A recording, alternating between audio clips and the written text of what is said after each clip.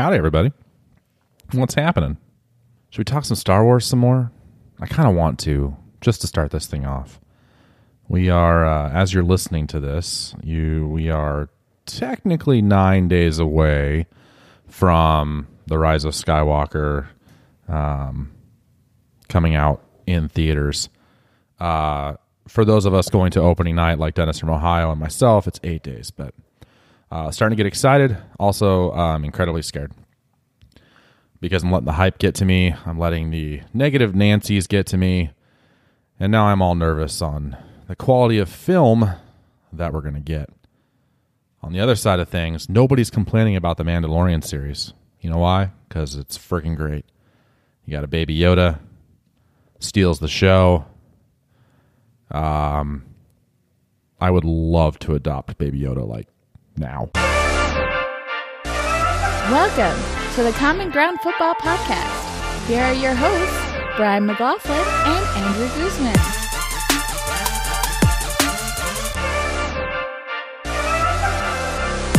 Common Ground Football Podcast, episode 81. Week 14 is done. Week 15 is here. Time just keeps rolling right along. Before we know it, we'll be in the playoffs.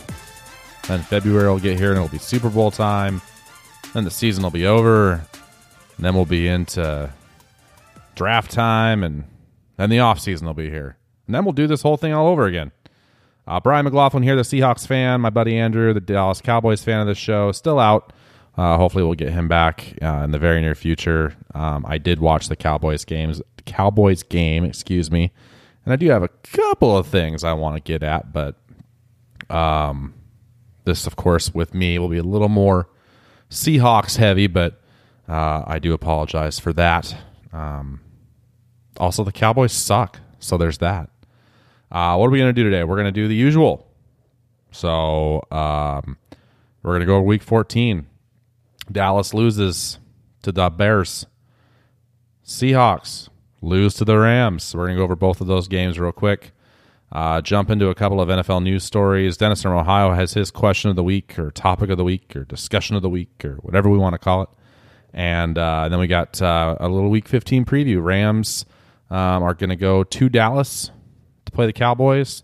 Seahawks going to Carolina to play the Panthers. And both games are pretty damn important to both teams. So we'll go over why that is, because I do have an updated playoff picture for the NFL, both NFC and AFC. So, and then, of course, I'll pick some winners, and including the Seahawks game and, of course, the Dallas game. But I always pick Dallas to lose, so that's not too bad. Not too hard anyway. Yeah. Hopefully it'll be a good episode. I really hope so. Thanks for everybody for sticking around. Thanks for whoever that was just chimed in. I think that was my buddy. Mute that. No more of those. Let's just jump right into it and talk about Week 14, starting with the Dallas Cowboys, who, man, their slide just keeps going. I mean, they've now lost 7 of 10 since that 3-0 start. And has not been good. So, part of me, the guy that hates the Dallas Cowboys, just wants to giggle and laugh. But for this show, that's not right. I'm supposed to be finding common ground and similarities and whatnot. But I don't mind watching the Cowboys lose. However, this was a game that the Cowboys, honestly, they should have won. The Bears aren't that great, although I'll tell you what, even though it's too late for them, they definitely seem to be hitting their stride, looking a little bit better. Not struggling as much. Trubisky in this game against the Cowboys, I think he finally played like they always envisioned him playing and what he's supposed to look like as an NFL quarterback. I don't know if you're going to see that week in and week out, but if that's the Trubisky that you end up with, then you're okay if you're Chicago. If he goes right back to being the Trubisky that we have seen week after week, which has been a complete disaster, then the Bears will just go right back to wishing that they had drafted Mahomes. So, but for right now, in this game, and I will admit I watched it. It was Thursday Night Football, so of course there was nothing else on, nothing else to watch. And being that I have this podcast, I definitely had to tune in and check it out. The way it started with Dallas running, their butts right down the field and actually scoring a touchdown. Offensively, they looked really good on that first drive. Ate up a bunch of clock and went down and scored. And all of a sudden, you're thinking, all right, well, maybe they got something figured out here, and we're going to see them turn this around and beat a Bears team that they should beat. And then that very next, as soon as the Bears got the ball, you saw an amazing interception. Just freaking who was it? Jordan Lewis, right by the pylon as they went down the field and dragging that left foot. And they initially weren't sure if it was an interception, and of course they didn't rule it that way. They ruled it out of bounds, and they overturned that by replay review, and it was a hail of an interception. Great catch. Great toe drag. I mean, it was just fantastic. So you're thinking, all right, well, here they go. This is starting out exactly how they want it to start out, right? This is what we're looking for if we're a Cowboys fan. And then it was all Bears after that. The Cowboys never could get it together. They could never do anything else until, towards the end they did have some garbage time, stats piling up. Prescott was 27 of 49 for 334 yards and a touchdown, but those are empty stats. The touchdown on the first drive was a run in by Zeke. Dak's got great stats, but a lot of them in these losses, they're at the end of games. They're in garbage time as they're just trying to make, take that last little effort to try and win it when they really have no shot. So, it just wasn't good. It was, in the Dallas fans that I follow online on Twitter, most of them were saying that this was, basically the Bills game all over again. It's the exact same thing. Start out promising and then take a dive. And so, and the bummer thing with Dallas is they've got all the pieces there. They have it. The offensive line is still decent.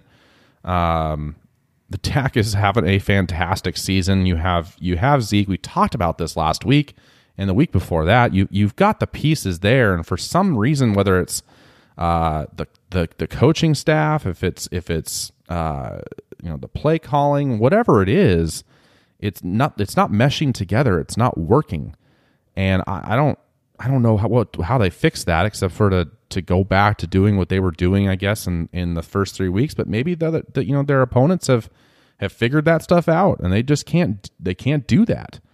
I don't know. Unfortunately, because of the Dallas Cowboys, the story just becomes all about coaching. It becomes about, what does Jerry say after the game? Jerry, what's he going to say about Garrett? What's he going to say about the whole coaching staff? Or what are they going to do about Maher? What are they going to? It's just this whole thing of instead of almost, how I say this, instead of breaking down what's truly going on, your focus is all on, well, Jerry's got to fire Garrett. This isn't working, and you're going, well, your division sucks, but you're still leading it. You're still heading for the playoffs if everything goes right. I don't think you can make a coaching change right now, even though I agree that Garrett's probably not the right guy for the job. You can't do it right now. That's just not going to work. That's like firing Pete Carroll in his first season with 3 games left, when at 7-9 they won the division. Or first or second season. I think that was his second season. Anyway, you didn't fire him. You can't do that. And I think that if you were going to do it, it needed to happen earlier in the season. You've got 3 games left. And again, you're knocking on the door of the playoffs because your division is absolute garbage. So you can't do that. So, but that whole week and the next day, and then Jerry's interview with 105.3 The Fan, he went off on the questions and got all pissy, and he's not having a good time. That's for sure. We all know what my opinion is. My opinion is Jerry is too involved. He's the only owner in sports that or in the NFL that has, talks after the games. Monday morning he's talking. And he's the only owner that does that. Half the time, I guarantee you don't even know what the owners of these teams look like, unless you're the fan of them. When Paul Allen was still alive, he ever talk to the media? No. He left that for his general manager, for his coach, his players. Jerry's constant need to be in front of a microphone, I mean, I get it. It's his toy. It's his thing. But still, man, that's what you hire an actual general manager for. And the thing is, like, they fire Garrett, which they're going to do at the end of this, unless for some crazy reason they win a Super Bowl. Whatever coach goes in there better have the understanding that they don't get to call any shots. Jerry Jones can come down out of the freaking booth and overrule you at any single time he wants. And you don't have the control. And I think that's going to be a turnoff. I mean, I understand it's the Dallas Cowboys and there'll be some money, but I bet you that's a turnoff for a lot of coaching candidates. Someone will warn them and say, "Hey, listen, you don't get the control. You're the coach. That's great and all, but man, there's a higher voice that butts his head in all the time." And I gotta believe that head coaches don't want that. They don't, a general manager is one thing. If you got Carroll's got John Schneider and they're a team, they work together on that kind of stuff. But when it comes to game day, it's Pete Carroll. Schneider doesn't come down and say, "Hey, I think you should start this guy." Maybe he does, but that's not what I envision. I envision him letting Pete Carroll make the calls. So I could be 100% wrong there, but I know I'm not wrong about Jerry. Nobody is more involved in their team than him, and it actually hurts him. It's not a good thing. So Cowboys fans can blow me up all they want, but that is, as an outsider looking in, the rest of America that looks at the Dallas Cowboys and all the time because they're always in our face, that's obvious. Jerry Jones needs to calm it down. So, more notes here real quick. Zeke, 81 yards, his fifth straight game with under 100. Like I said last week, he's got to be a key to that offense, and he's not. And I don't know what they're doing. I don't know if you can just throw it up to first-year offensive coordinator jitters from Kellen Moore or what, but it's something is not working right there for sure. And we'll talk about this in a little bit because they did do something, but Maher continued to struggle. And at the end of the game, his stat line sat at 20 for 30 on field goals for the season. He was 1 for 2 in this game. And those 10 misses are more than any other NFL kicker has had in a season the past 4 years.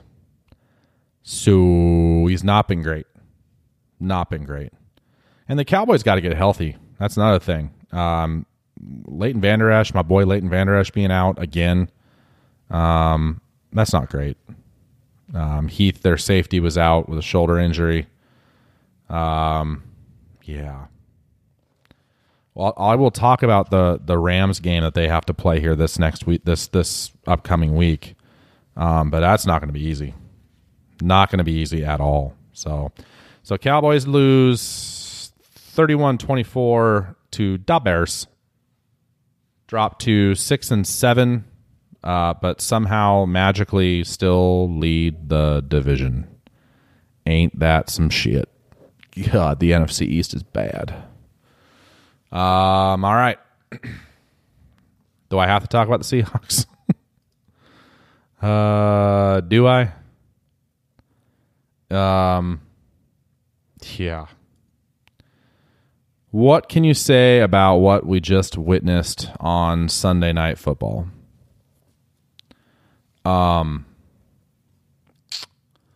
Well, it wasn't a... well, let's start with this. I said in last week's episode I was, debating on who I was going to root for in the San Francisco-New Orleans game. And by the time I hit Friday, actually, and I jumped on the Don West show here in Wenatchee, Washington on 560 KPQ, also available on TuneIn Radio anytime you want to listen to his local sports show. It's a fun show. by the time I went on his show, I had made up my mind on who I was going to root for, and that was New Orleans. And, of course, there's plenty of Seattle sports media members who were like, oh, my God. You know, basically any of us out there that were like, well, we're rooting for New Orleans just called us stupid because why would you do that? You want the number 1 seed. You should be rooting for the Niners, blah, blah, blah, blah. And I look at that as just ridiculous. The Niners are a division rival, and they're the one that you're fighting for the division.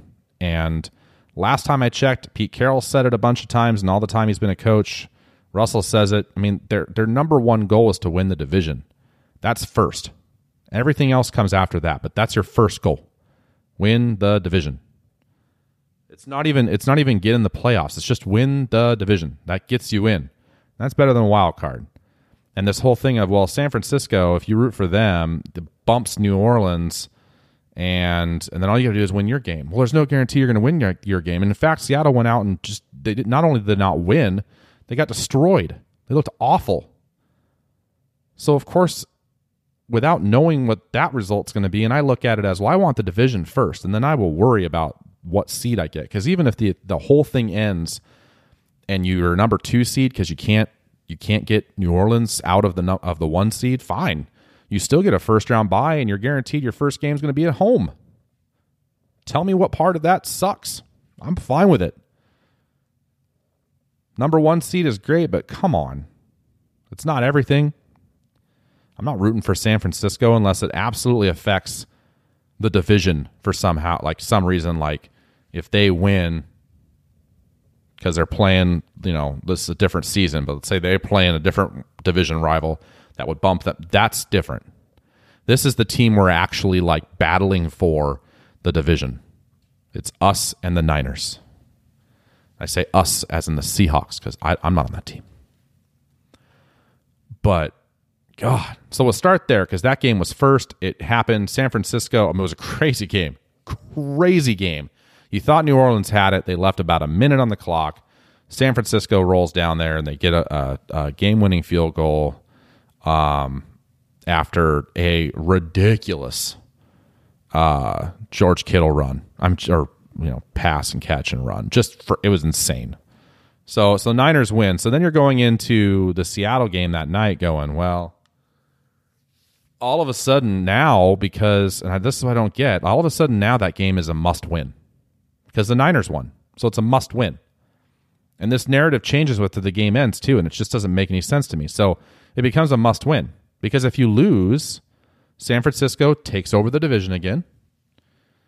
You're bumped right back down to the 5 seed as the wild card, which is fine, I guess. You're still, looking towards the playoffs, but you haven't clinched anything yet.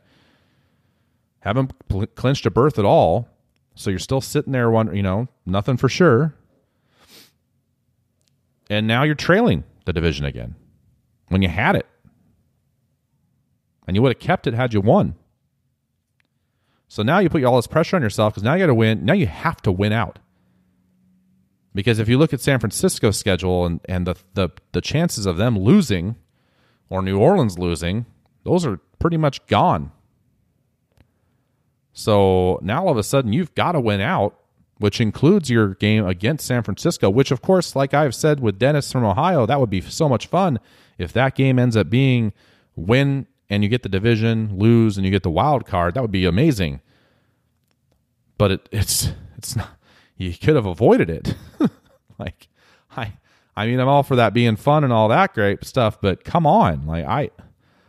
The Seahawks are this whole thing of let's not make anything easy. It's not just for their games, it's for this entire season. Let's not take the easy route for anything. Let's not blow out any team.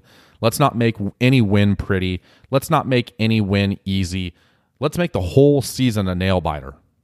That whole mentality drives me freaking crazy. And I know they're not doing it necessarily on purpose, but the game against the Rams I'm fine with the loss. If you're going to lose, you're going to lose. I picked that game on the schedule. When the schedules first came out, I picked it as a loss because it was in LA, and I was basing it on the fact that we were going to see the Rams team from the previous season, which was crazy.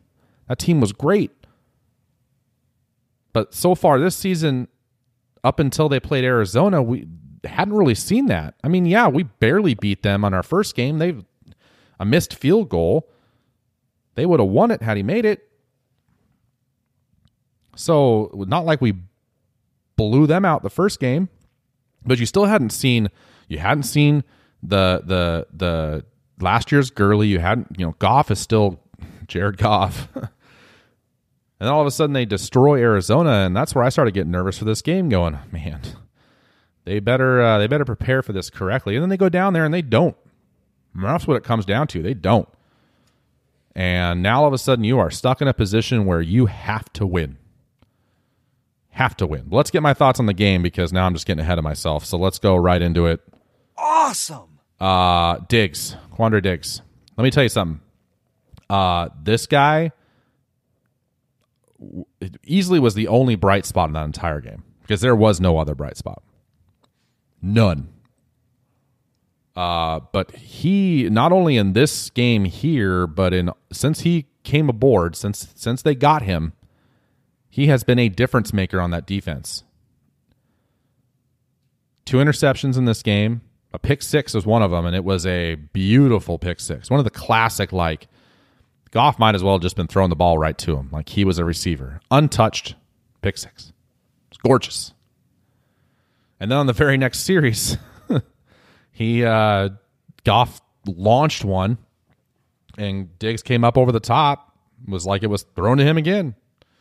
So, but this isn't the first game we've seen Diggs the guy has definitely made a difference on the defense, at least in the secondary. The secondary looks, when they're playing correctly, the secondary looks good. Now, the scheme in this game that they had going was stupid, but I give Diggs credit. That guy has been fantastic. I love him on this team.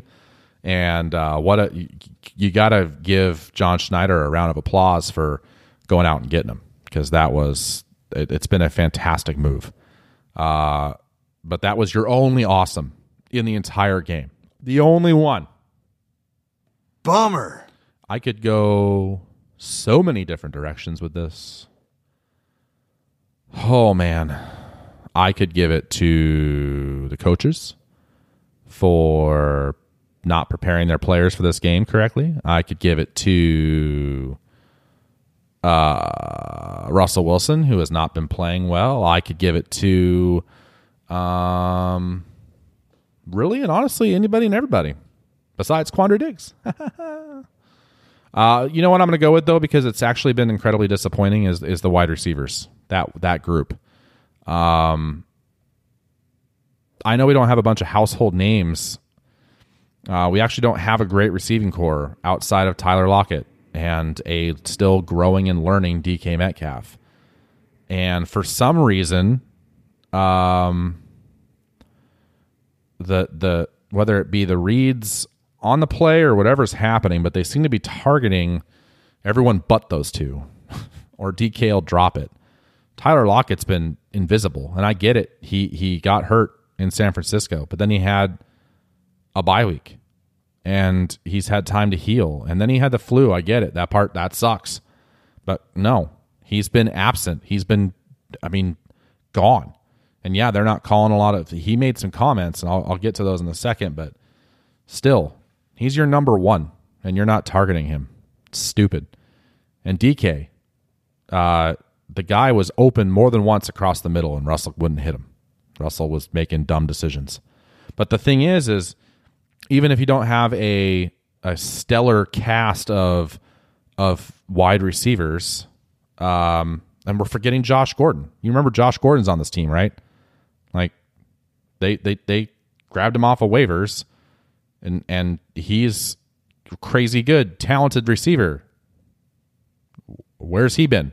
If Lockett's gonna be hurt and be out and not as good, target Gordon.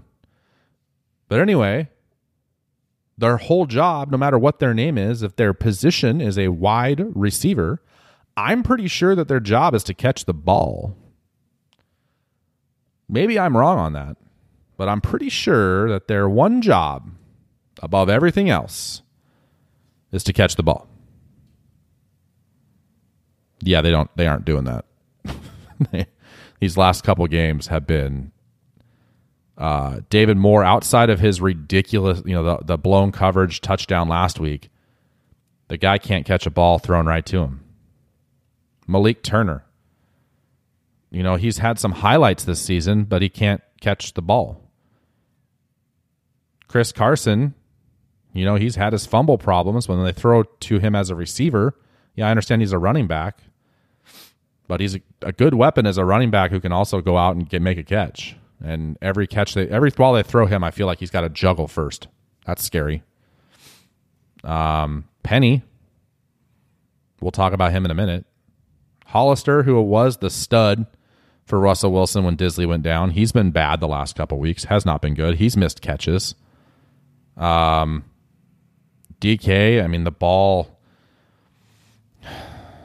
He was the best receiver in that game, and he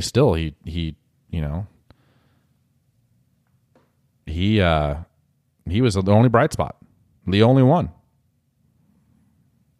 Caught all 6 of his targets.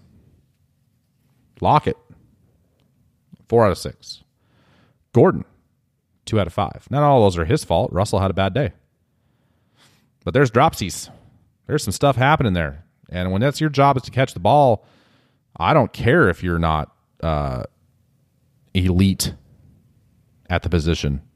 Your job is to still catch the ball. As a quarterback, if your job is to throw the ball, they are definitely my bummer. My honorable mention, though, is also a bummer, and that's Russell Wilson. Now I know that I several weeks ago I came on this podcast and I, admitted I was wrong and that Russell Wilson is better than I give him credit for and blah, blah, blah, blah, blah. He was also incredibly, he was on a hot streak at that point. Now, I'm not going to take back what I said. Not at all. He's still Russell frickin' Wilson. He's still an elite quarterback in this league. However, since the bye week, something's not right. He hasn't been the same. He went from basically being unbelievable to being meh. In this game, he was 22 of 36, 245, no touchdowns, 1 interception. He's thrown an interception now. He started off with, it took him forever to throw his first one, right?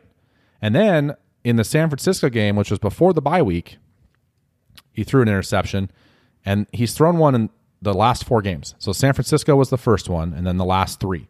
So 4 games in a row he's thrown an interception after only having 1 the whole rest of the season. It's just, I don't know.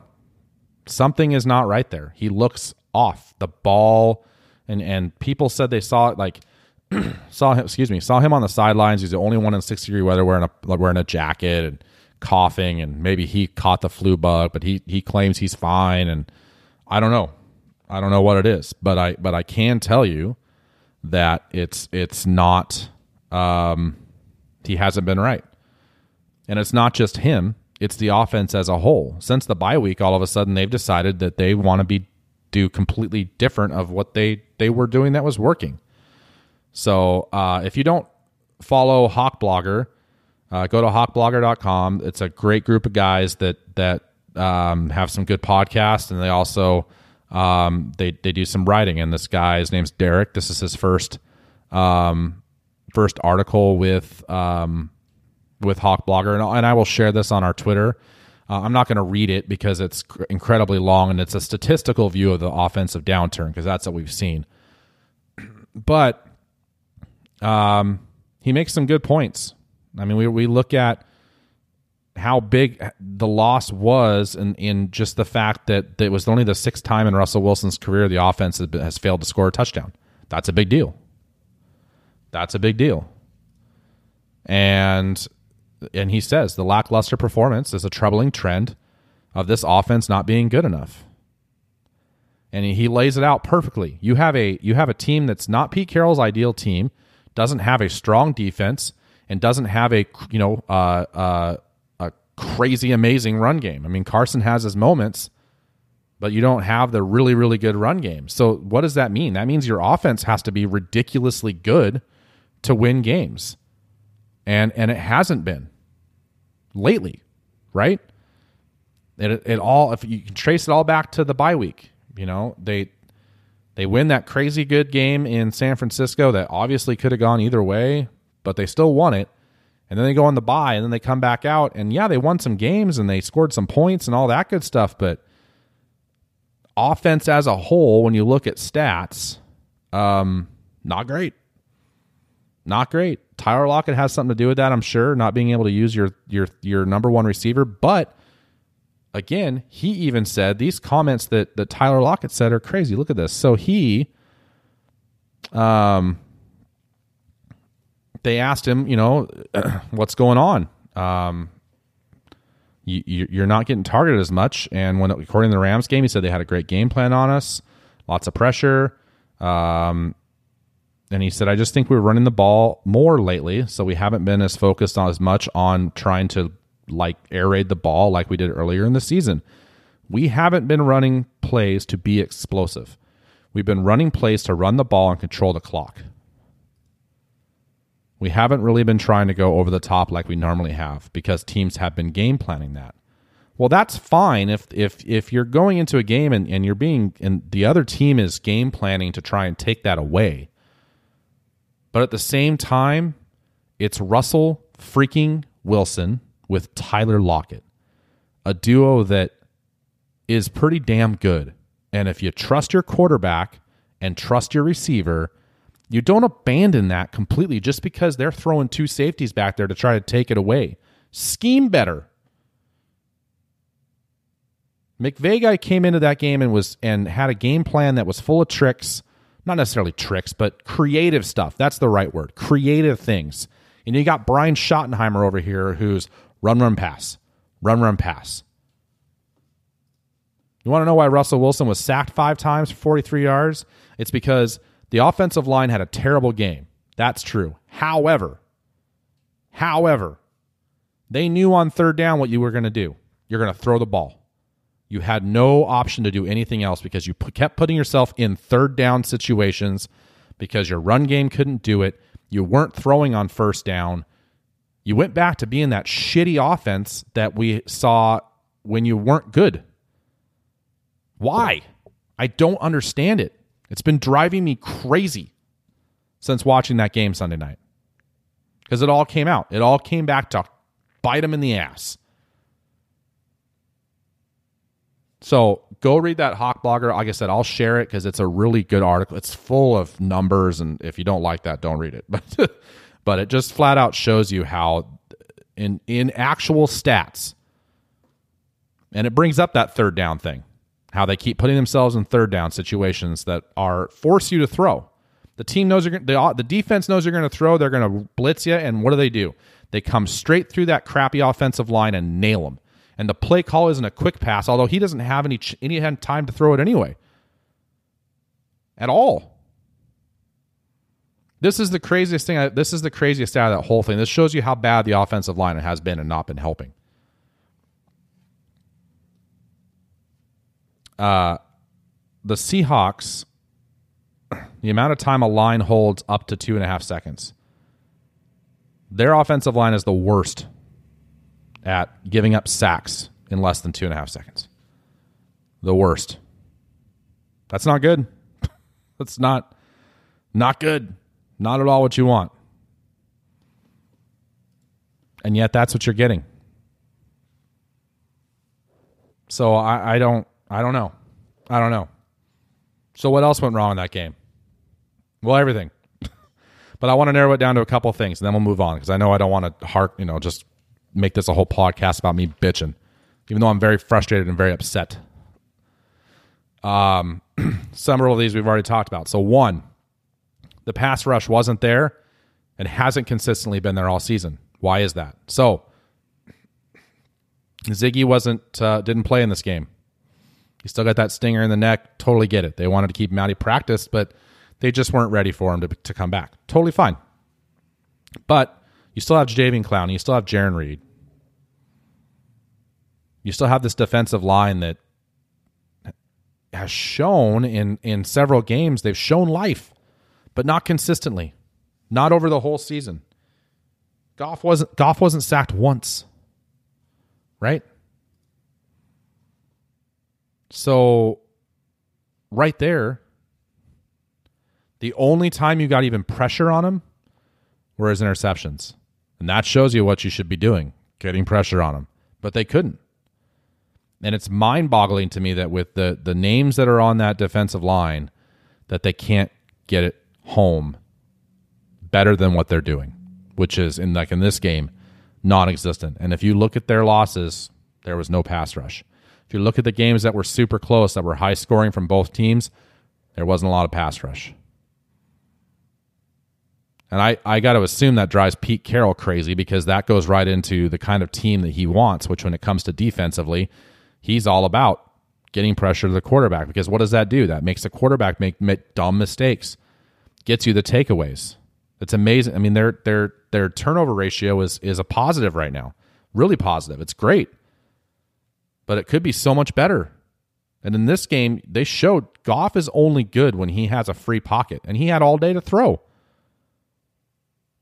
And again, they schemed great. They had a fantastic game plan. The Seahawks, bleh. Speaking of which, number 2, the defensive scheme is stupid and makes zero sense. I know I'm not a freaking NFL coach. I know I don't understand everything about the NFL, about football in general. I don't. I get that. Don't care. I've done this podcast now for, we're coming up on year 2. And I've been a fan of football since 2004, and I've studied my ass off trying to learn it since then. So I do know some stuff. I do know that all week when they talked about what kind of defense you have to play against the Rams, I heard it more than once. You have to play a nickel defense. Heard it all over the place. Read it in articles. Then all of a sudden Kendricks is going to be out, and you're like, well, that's okay, because that means they're going to have to play more nickel defense, which the experts, these are people that know what they're talking about. The experts said that's fine, because that means that you have to play the nickel, which is the better defense to play against this Ram team that's right now. Even the one that just blew out the Cardinals. The better defense to play against them is the nickel. So you're thinking, all right, well, that's what they're going to do. Hell no. They came out and they played a base defense, zone all over the place, and they looked like shit. Goff had all day to throw. So first, you don't have a pass rush, and then you're playing this base defense. So every throw he made, it felt like almost knew it was going to be a catch. He only had 9 incompletions. He was 22 of 31, 293, 2 touchdowns. I mean, it was just, and there wasn't a guy within. I mean, there were wide open receivers. There wasn't a guy anywhere close to him. It was just easy catches, and they were all playing back just like, oh, we'll just keep everything underneath us. It'll be fine. We'll do the bend but don't break shit. No. Play man to man. Like, make him challenge the receivers. This whole leaving the middle of the field open shit doesn't work. And it doesn't make any sense. It's like they're trying to be so cute and be like, well, everyone's saying we should play it this way. So what we're going to do is we're going to do the opposite of that, because you know how good we'll look if it works? Well, we just want to be rebels. We just want to do everything different than what they think we should do. That's what this whole entire season feels like. Even at 10-3 with the playoffs right there and the probability of making it in are pretty damn good, and you're like, all right, I'm feeling pretty good. It doesn't matter. This whole entire season feels like, well, they say we shouldn't do this, so we're going to do it, because if it works, look how cool we look for being rebels. No. Don't. The point is to win the damn football game. I put it on Twitter all the time. # play to win the damn game. That's what you need to be doing. Number 3, the offensive line is back to being awful and can't protect Russell. Already talked about it. 5 sacks. Lost 43 yards in those sacks. The guy had no time whatsoever, and it was all on third down. If it was anything more than like a 3rd and 3, you knew it was coming. And they didn't worry about it because they knew they could get right through. Russell was not going to have any time. It wouldn't have mattered if they'd have called some sort of quick pass play. Wouldn't have mattered. Wouldn't have mattered. Which I don't understand again in those situations, Schottenheimer.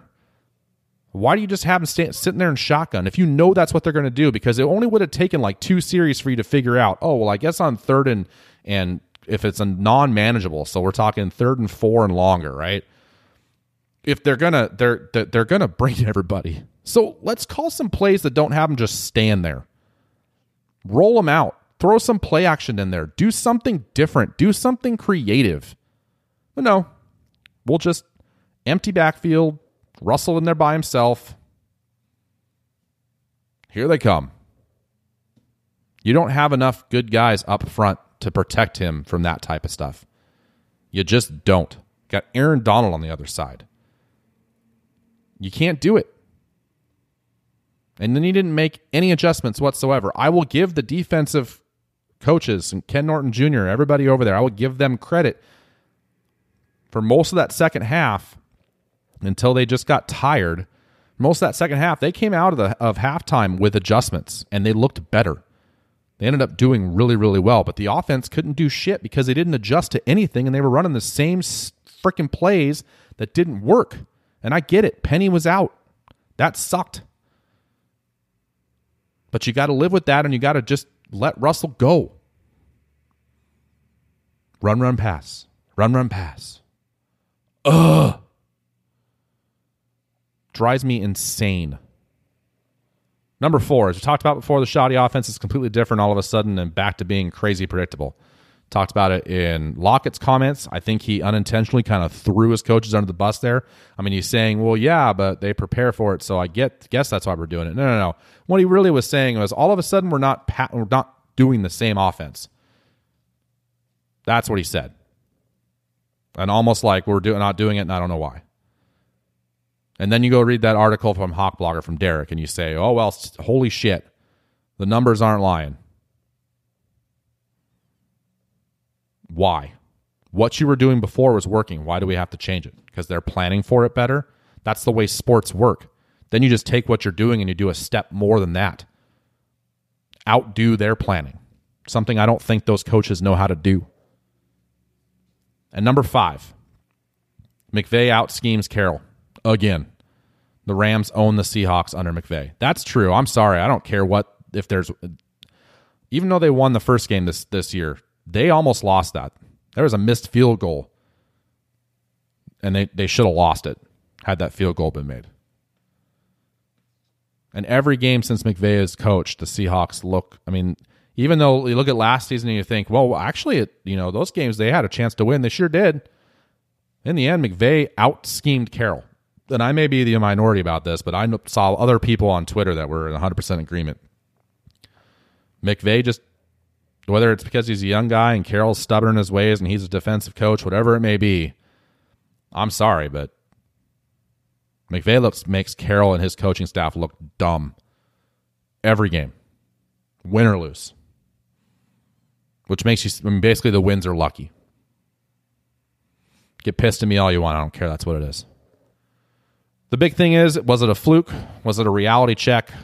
Was it an actual blueprint on how to beat the Seahawks? I don't know. This game in Carolina will tell us that, though. The game in Carolina this week will answer all those questions. If you go down to Carolina and you lose to a shitty Carolina team, you don't deserve to go to the playoffs.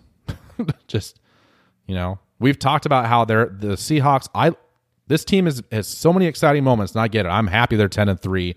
I'm happy that they're 6-1 on the road. I'm happy that they're doing so well. But honestly, if you don't understand that they are worse than what their 10-3 record is, you're not watching the same games I am. It's okay to be worse than your record is. There's teams that are way better than their shitty records. Trust me. It's okay to be worse than what your record is. But eventually the problem with that is it means that you're getting a little bit of luck in there. There's a little bit of luck involved, and all of a sudden that luck runs out, or all of that catches up to you. It did in this game. So we'll see what kind of adjustments they can make for Carolina. So with that, I was trying to make this a shorter episode. I ranted and raved, but that's what I do because I'm passionate about this stuff.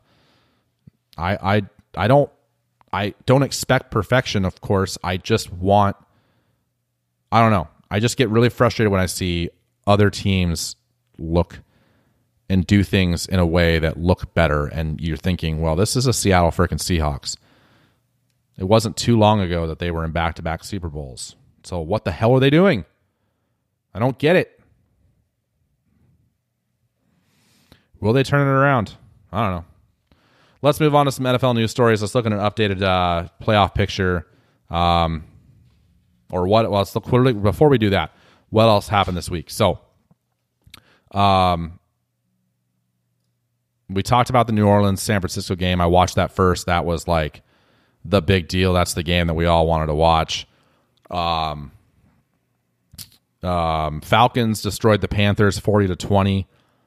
You got to believe that the actual that Dan Quinn might actually get to keep his job. I mean, I know they're 4-9, but they've shown bright spots. Like there's been some hope there that maybe, and I get it, Panthers aren't a great team, just lost their coach, but still, I would lean towards maybe he gets to keep his job. So the other big game was Ravens and Bills. Ravens come out on top, 24-17. Lamar Jackson, 3 touchdown passes. They clinched a spot, didn't they? Yep, they clinched a playoff berth. They were the first one of the day. So don't take anything away. The Bills are still a good team. But the Ravens, they're unbeatable right now. They're insane. So who gives a flying shit about the Browns and Bengals? I'm sorry I'm cussing a lot in this. It's one of those days. Packers ugly win, but they did win. They're sitting at 10-3. That we talked about the Niners and the Saints. That was an amazing game. I had to go outside. The game was going, and I'm looking at like what I had to do that day. I still had to finish Christmas lights in the house, so I took my phone. I had the game on my phone, the actual like the picture, like the actual game. And so I'm listening to the TV audio while I'm up on a ladder. And anytime anything exciting happens, I'm like sliding down the ladder, running over to my phone and checking it out. And then in the last 2 minutes, as soon as the Saints got the ball, then I actually watched it sitting there on my phone, watched all the way to the end, watched the Niners get the win. But that was pretty funny. So, and then Chiefs went into Foxborough and beat the Patriots because the Patriots suck. How about that? You want to talk about a team that's worse than their record? Patriots, 10-3. They're worse than that. Yeah.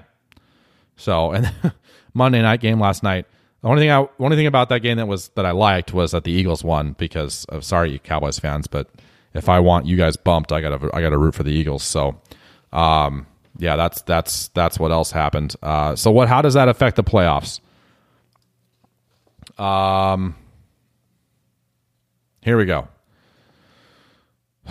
As I said, Ravens clinched, and then the Kansas City Chiefs by beating the Patriots and winning. So they get not only do they in the playoffs, they clinch their division, the AFC West.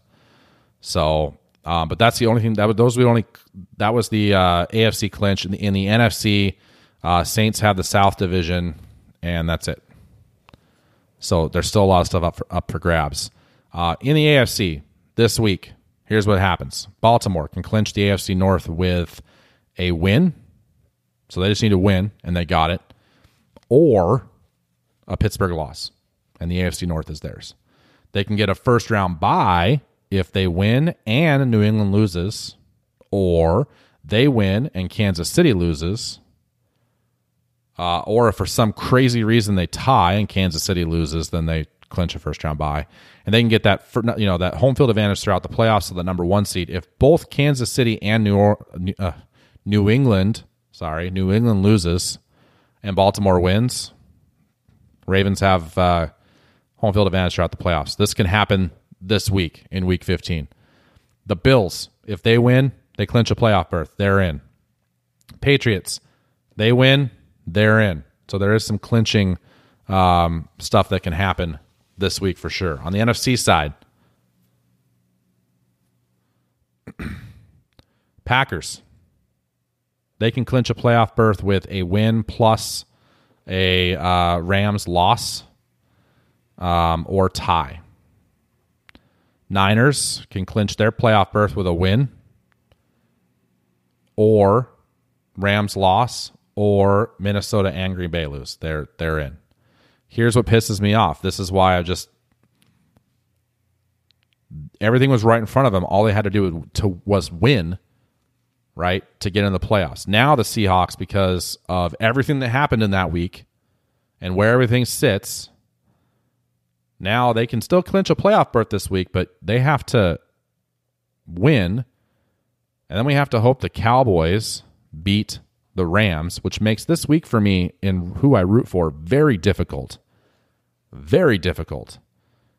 Or a win and Minnesota loss. So who's Minnesota playing? Chargers. So not likely. Or the Seahawks win, Green Bay loses, but Minnesota has to tie, so that's not happening.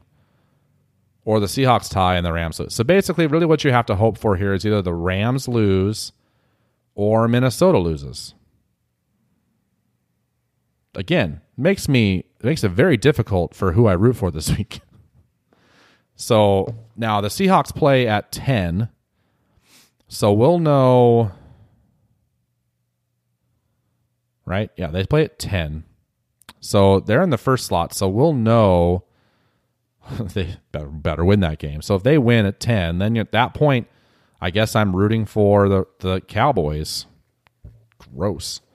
Or I guess I'm rooting for the Cowboys and the Chargers. Ugh. I don't like that. So there's still some scenarios. Again, the Seahawks have to win out. This is the crazy thing, is this all can happen. Seahawks have to win out, which includes them beating the Niners, which would give them the division and then give them the number 1 seed. That's the craziest thing ever. But that's how it worked. So, what else happened in NFL news? The biggest story is the Patriots cheating again. Ha ha! Well, okay, so Belichick, of course, denying it, but there was a camera crew or videographer who was caught taping the Bengals sideline during the game against Cleveland on Sunday. It raised suspicions around the league and, of course, drew comparisons to Spygate in 2007. I guess what it sounds like is that there's this documentary that's being filmed that's part of the Patriots thing, and it's on Advanced Scouting. And they had this camera crew, and they're following this Advanced Scout, and according to the Patriots, one of the camera guys inadvertently during an entire quarter of that game had the camera right at the Bengals sidelines. But they weren't, they claimed that they weren't cheating, that wasn't what they were doing. If this happened to any other team, and then their statement was, this is what happened, it was an inadvertent thing, blah, blah, blah, everyone would be like, okay, cool. But because it's the Patriots, everyone goes, oh, sure, yeah, whatever you say there, Bill. Okay. I don't believe it for a second. Except for the only thing that makes me think that maybe that they're telling the truth is, why on earth would you need to spy on the Cincinnati Bengals? Why?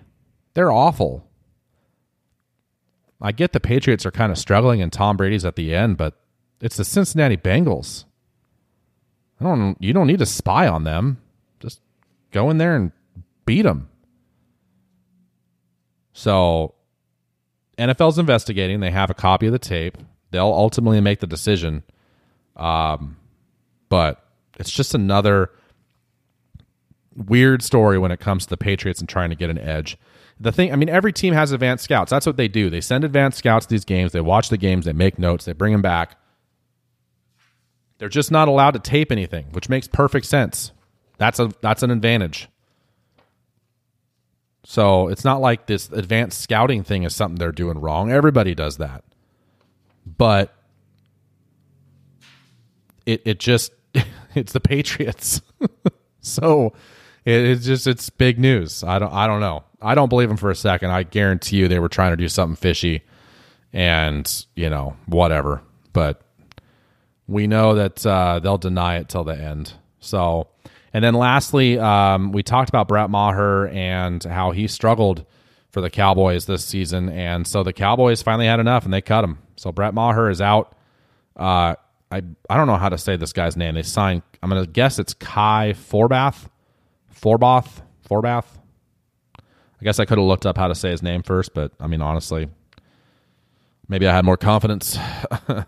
But they did sign them. They've been having tryouts, and then they finally just pulled the trigger. So Maher's gone. So Andrew, if you're listening, I know you're happy. I know you're all right with that. So they did make a move. Garrett's still there, but Maher, you're out. You're out, buddy. Okay, with that, let's go to Dennis from Ohio and get our question of the week. I can't begin to imagine how happy he is with his Niners beating New Orleans. I was giving him a bunch of crap, of course, telling him that I hope they lose, blah, blah, blah, blah. And but at the end, I texted him. I said that was an amazing game. Kittle, that last play from Kittle was insane. And then, give him credit. They won. So let's see what Dennis from Ohio has to say this week. We probably get a woo or two, right? Woo! Hey, guys, what's up? Dennis from Ohio. And yes, as you can tell, my 49ers pulled off the minor upset of the New Orleans Saints in New Orleans. And they went 2-1 through the gauntlet, in which many people thought they would go 0-3. And with that, they took over the number 1 seed and control their own destiny. So, Brian, it looks like that Week 17 game could be for all the marbles for the number 1 seed or the number 5 seed, which does lead into my question for this week. I know there was a lot of talk about it last week. Do you think the NFL needs to somehow do reseedings based on records? I know winning the division is always a priority. And I know, Brian, your Seahawks team was a 7-9 team that hosted an 11-5 Saints team. But right now it looks like the Cowboys may finish 7-9, 6-10. Who knows? And they may host either the 49ers or the Seahawks, who may be 13-3, but have to travel to Dallas to possibly play. I'm just curious as to your thoughts on what they should do or not do. I know the NFL said they're not going to do anything about it because they place priority on winning the division, but when your division sucks, also, I think they should take that into account. Look forward to your answer. As always, great show. Stay buttery smooth. Also, we have, I believe, 9 days till #myfriends. #Baby Yoda is awesome. The Star Wars comes out. I know I already have my tickets, and I know you do as well. So looking forward to that. Hope you have a good night. One more thing. Woo! Go Niners. Yeah, like I thought, he's very excited. That first woo was a big one. Got to get him used to how to close out. Dennis, thanks for your question or your topic as always, buddy. Sincerely, that's the word I was looking for. Sincerely appreciate it. It's a great question too, and it's a great topic because it is coming up a lot. It's tough because, like you said, the Seahawks, my team, got in the playoffs at 7-9, and then ended up hosting the Saints and beat them in one of the craziest games that we've seen. That was the game that was Beastquake. But even with that, I'm on the side of, I think that there should be some sort of reseeding. I mean, I've heard all sorts of theories that they should, get rid of the divisions and do more like what the NBA does and have 2 giant divisions in each conference, and then you take, the top teams out of those, basically like the top 8, right? So I've heard that. I don't necessarily want to do that. I like having the divisions. I like knowing, they're the NFC West champions, But on the other side of that, if you win your division and you have a worse record than the team that is technically seeded to come play you, that's not right. It should be the team with the better record host the game. So I'm more of a, let's go ahead and leave the divisions the way they are. But if you win your division at 7-9, we could reseed from there basically.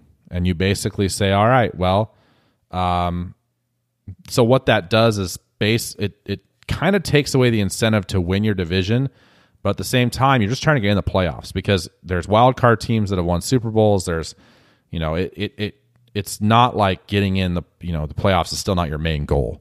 It's just winning the division is, extra. It's an extra bragging rights, I guess. But I would take it and then reseed it so that your best record is your 1 and your 2 and all the way down. And then, those top 2, just like they do now, get the bye week.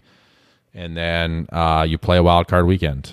And if a division team happens to have a worse record than one of the wild cards, then that wild card team, it's not their fault that they played in a really good division and, they had a really good record. They should get rewarded for having the better record.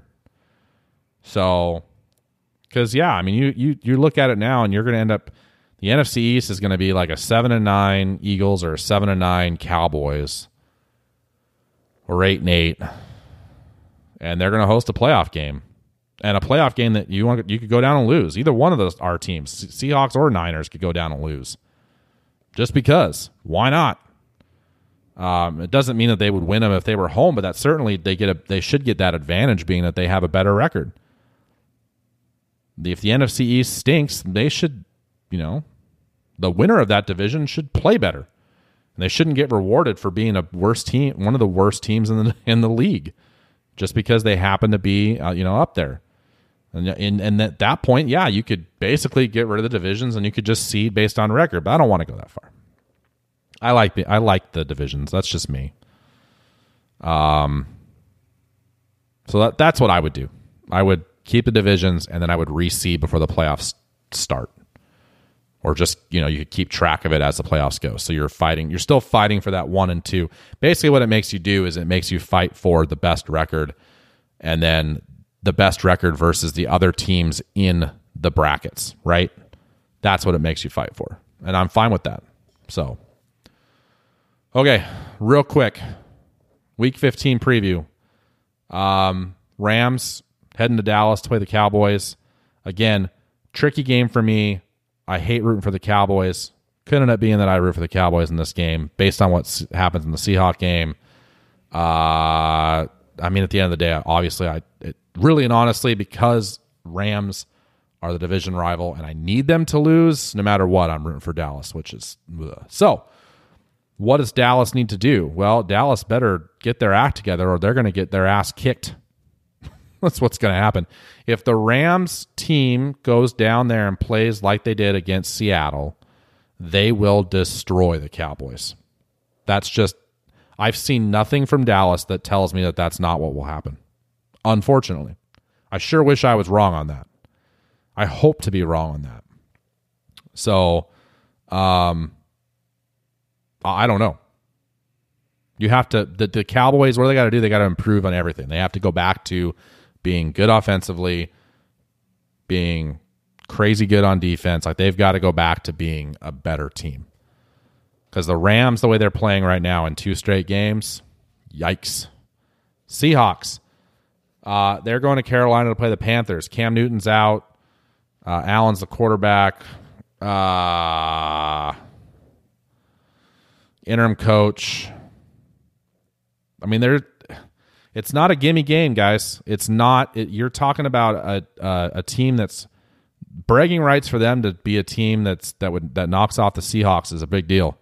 So you bet your ass they're going to come into that game ready to go and try to do some unique, crazy stuff. And the Seahawks, they just got to put that shitty ass Ram game behind them. They got to forget about it, take advantage of a wounded Carolina team, and just don't play down to the competition. Go in there. Be aggressive offensively. Get back to getting pressure from your guys. Hope that Ziggy comes back. If not, your other guys got to get in there and make some shit happen. God, I'm cussing a lot today. I really do apologize. It's our show. I don't care. And make him make mistakes. Get the turnovers. Do everything that we say every single week that they have to do to win. But they can't let the ghosts of that game they just played haunt them. They just got to forget about it, move on. The focus is on Carolina, and they better hashtag play to win the damn game. That's all I got to say. No choice now. They have to win out. I mean, there's obviously plenty of scenarios where they don't have to still get in. But if they want the division and they want to buy, they got to win out. They have no choice. They've stuck themselves in this corner, and now they have no choice. So the one bummer when we talk about like injuries that change the game a little bit, losing I haven't talked about it yet, but losing Penny for the season, you want to talk about a just awful news. As soon as he went down, I mean, we were on the verge of finally seeing Rashad Penny, like the running back we've been waiting to see forever. We finally had seen it the last 2 games, and we were thinking, man, we're going to get this nice tandem of Carson and Penny, and this is going to be great. And even on the play that he went down on, that's the kind of play that we've talked about wanting to see, using him in the passing game. And it just, there's not a lot of injuries, like Earl Thomas breaking his leg. Like, there's a lot of injuries that hit you harder. This one, for me, it hit me a little harder because I've been on the bandwagon of Penny was a mistake. Why did they draft him? And then as soon as he started doing well, I'm like, that's why they, like, I get it now. And yes. And then he's out. He's gone. Done for the year. And what irritates me now is now that gives those coaches an excuse to try and shove Prosise down our throats again when he's not any good. You got Travis Homer. You got that. I mean, use him, please. Don't all of a sudden go, well, here's our finally excuse. We can use Prosise. Prosise is a bum. He had that like 2 or 3 games where he was unbelievable, and he has not done anything since. Even when he's healthy, he's either inactive or they keep him active and he has like 1 or 2 plays. He does nothing. He's not any good. I don't understand what their fascination with him is. And now they're going to shove him down our throats. Just watch. That's what will happen. And that's not the way you're going to win this game. You got to be smart about who you use. You got to let Russell cook. You got to let him throw the ball. You got to be more aggressive on 1st and 2nd down so you don't put yourself in 3rd down situations where your offensive line can struggle and get him on the ground or let him get on the ground. So you do all that and you can destroy this team. But you know what? It's the Seattle Seahawks, so they won't do that to us. They won't go out there and blow them out. That's too easy. Why would they do that? Okay. Let's just get all worked up, and now I'm losing my voice. So, and other games to watch this week before we move on to game picks. Week 15, what else we got? Jets-Ravens is a Thursday night game. That actually won't be a terrible game. All depends on what Jets team you get, but Darnold, he's not awful. But again, the Ravens they're just unbeatable. They're a 14.5-point favorite. They're just unbeatable. And that's at Baltimore, so good luck with that. Everyone will be talking about Patriots and Bengals because the Patriots just spied on the Bengals to get an edge on their monstrosity that is the 1-12 Cincinnati Bengals. Good grief. I will not watch that game. Don't care.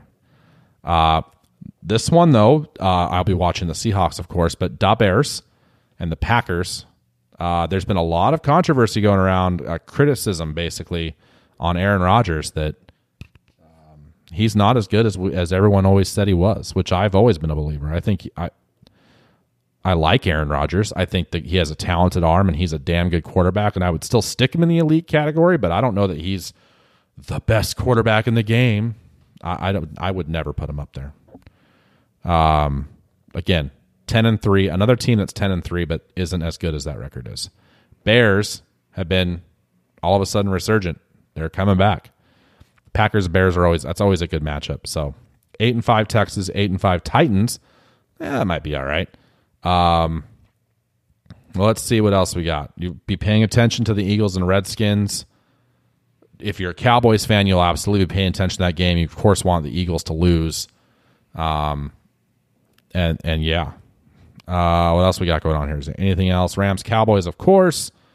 And then I'll be paying attention to the Vikings-Chargers game just because I need the Vikings to lose. Niners, Falcons. Now, normally you'd look at that game and you'd go, all right, well, the Falcons are 4-9. Got the 11-2 Niners.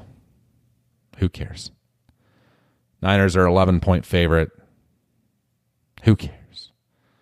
I would love the Niners to lose. So if I'm Pete Carroll, I'm calling up my old buddy Dan Quinn, and I'm like, hey, Quinn, do me a favor. Kick their ass, would you? Wouldn't that be something? If that's the game they lose? I'd be okay with that. And that's really, Monday night Saints, Colts. Bleh. Okay, speaking of which, let's jump in. I guess I could have talked about those as I picked them. That would make more sense. Maybe next week that's what I'll do. I'm just trying new things and trying to make these things interesting, you know what I mean? So let's jump into my fantasy app. Of course, we're still doing Pigskin Pick'em. If you weren't able to get in on that this season, next season we'll do it again. I'm sure Dennis from Ohio will end up winning. But let's go right into it. Jets, Ravens, Bears, Packers. I'm gonna go Bears. Da Bears are gonna go into Lambeau and win. Patriots, Bengals. God, it'd be so funny if the Bengals won that game. They're not going to. It'll be the Patriots, but man, it'd be funny. Broncos, Chiefs. Broncos might have found their quarterback. That Locke kid might have finally found him, but Pat Mahomes will win that game with the Chiefs. Buccaneers and Lions. I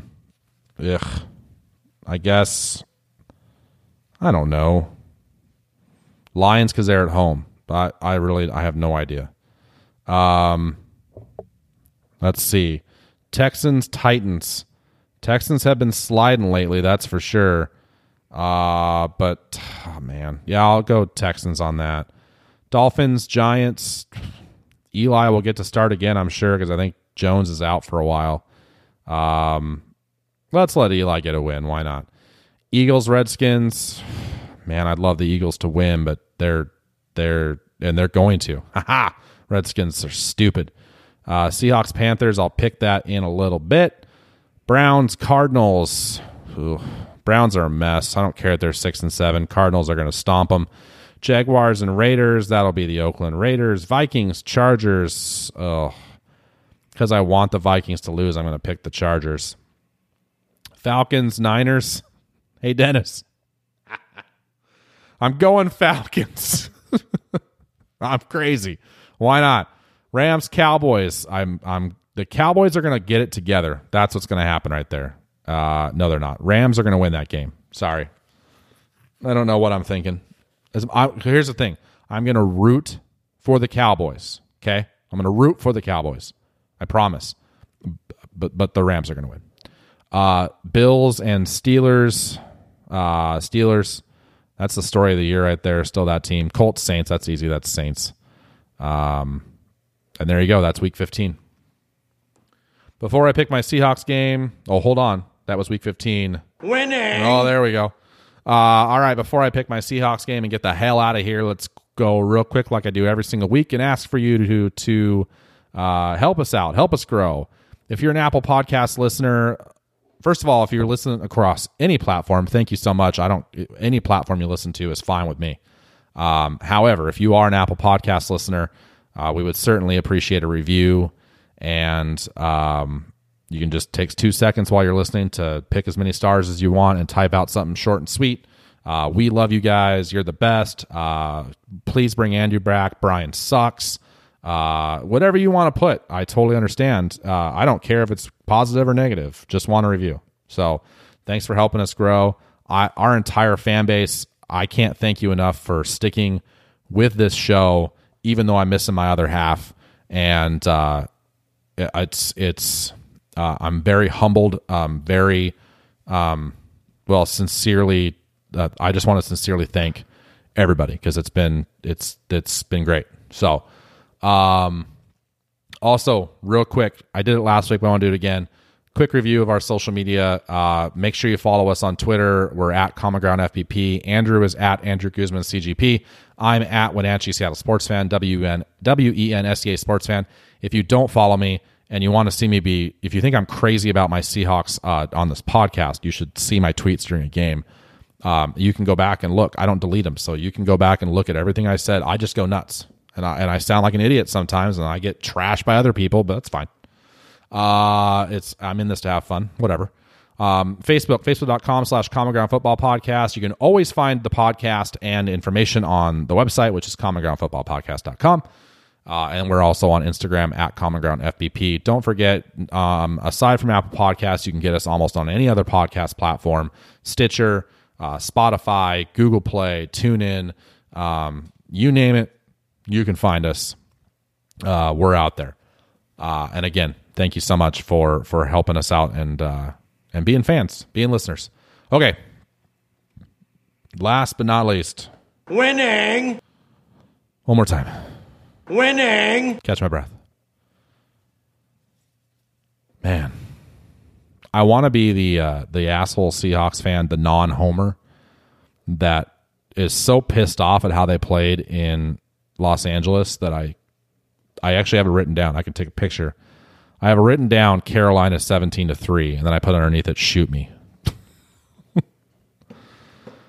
I was so mad when I went through the whole thing and did notes for this podcast, and I was like, yeah, this is ridiculous. They're going to go down there and they're going to look dumb. They're going to lose, make it harder on themselves. And because honestly, guys, there is a pathway where they don't make the playoffs at all. And they're 10-3 right now. How about them apples? However, as much as I want to be the negative Nancy and say, well, they're going to go down there and shit the bed. It is the Carolina Panthers. They are 5-8. Seahawks are a 5.5 point favorite. You got to imagine that Russell Wilson wakes up. Tyler Lockett wakes up. Everyone steps up. They are embarrassed by that game that just happened. A lot of them said it was eye-opening. They needed that game. Knocks them off their high horse. So let's flip that around. And let's say Seattle wins that game 17-3. Not high scoring, but they win 17-3. That is winning. Oh, yeah. Thanks. Winning. All right. Thanks for listening. I sincerely appreciate it. We'll be back next week. I haven't figured out the Christmas schedule yet, but I will. And it'll come out on a different day or something. I don't know. Christmas is on like a Tuesday this year. It's all weird. So anyway, until next week, go Hawks.